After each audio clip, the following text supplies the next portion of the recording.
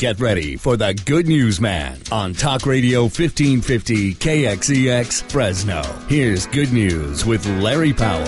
Adoption Prejudice by the IRS Code. I'm a proud grandparent of 2 adopted grandkids. They are just as much a part of our family as my 2 grandkids born into the family. I have no way of separating them out or loving one more than another. But adoptive parents face some crazy hurdles when it comes to equal protection under the IRS tax code. For our first adopted grandchild, there was a federal tax benefit that enabled my daughter and her husband to help with some of the many expenses that go along with adoption. In the course of time, the rules changed, and the way an adoptive family can receive a benefit through the IRS tax code changed. My daughter's family didn't have a problem with the change because the benefit would still be there, just in a different form. It turned out that they no longer qualify for a tax benefit as adoptive parents for one simple reason. My son-in-law is self-employed. If he worked for someone else, they could use the tax benefit, but because he's industrious and is attempting to live the American dream of being self-sufficient and running his own business, the qualification was withdrawn.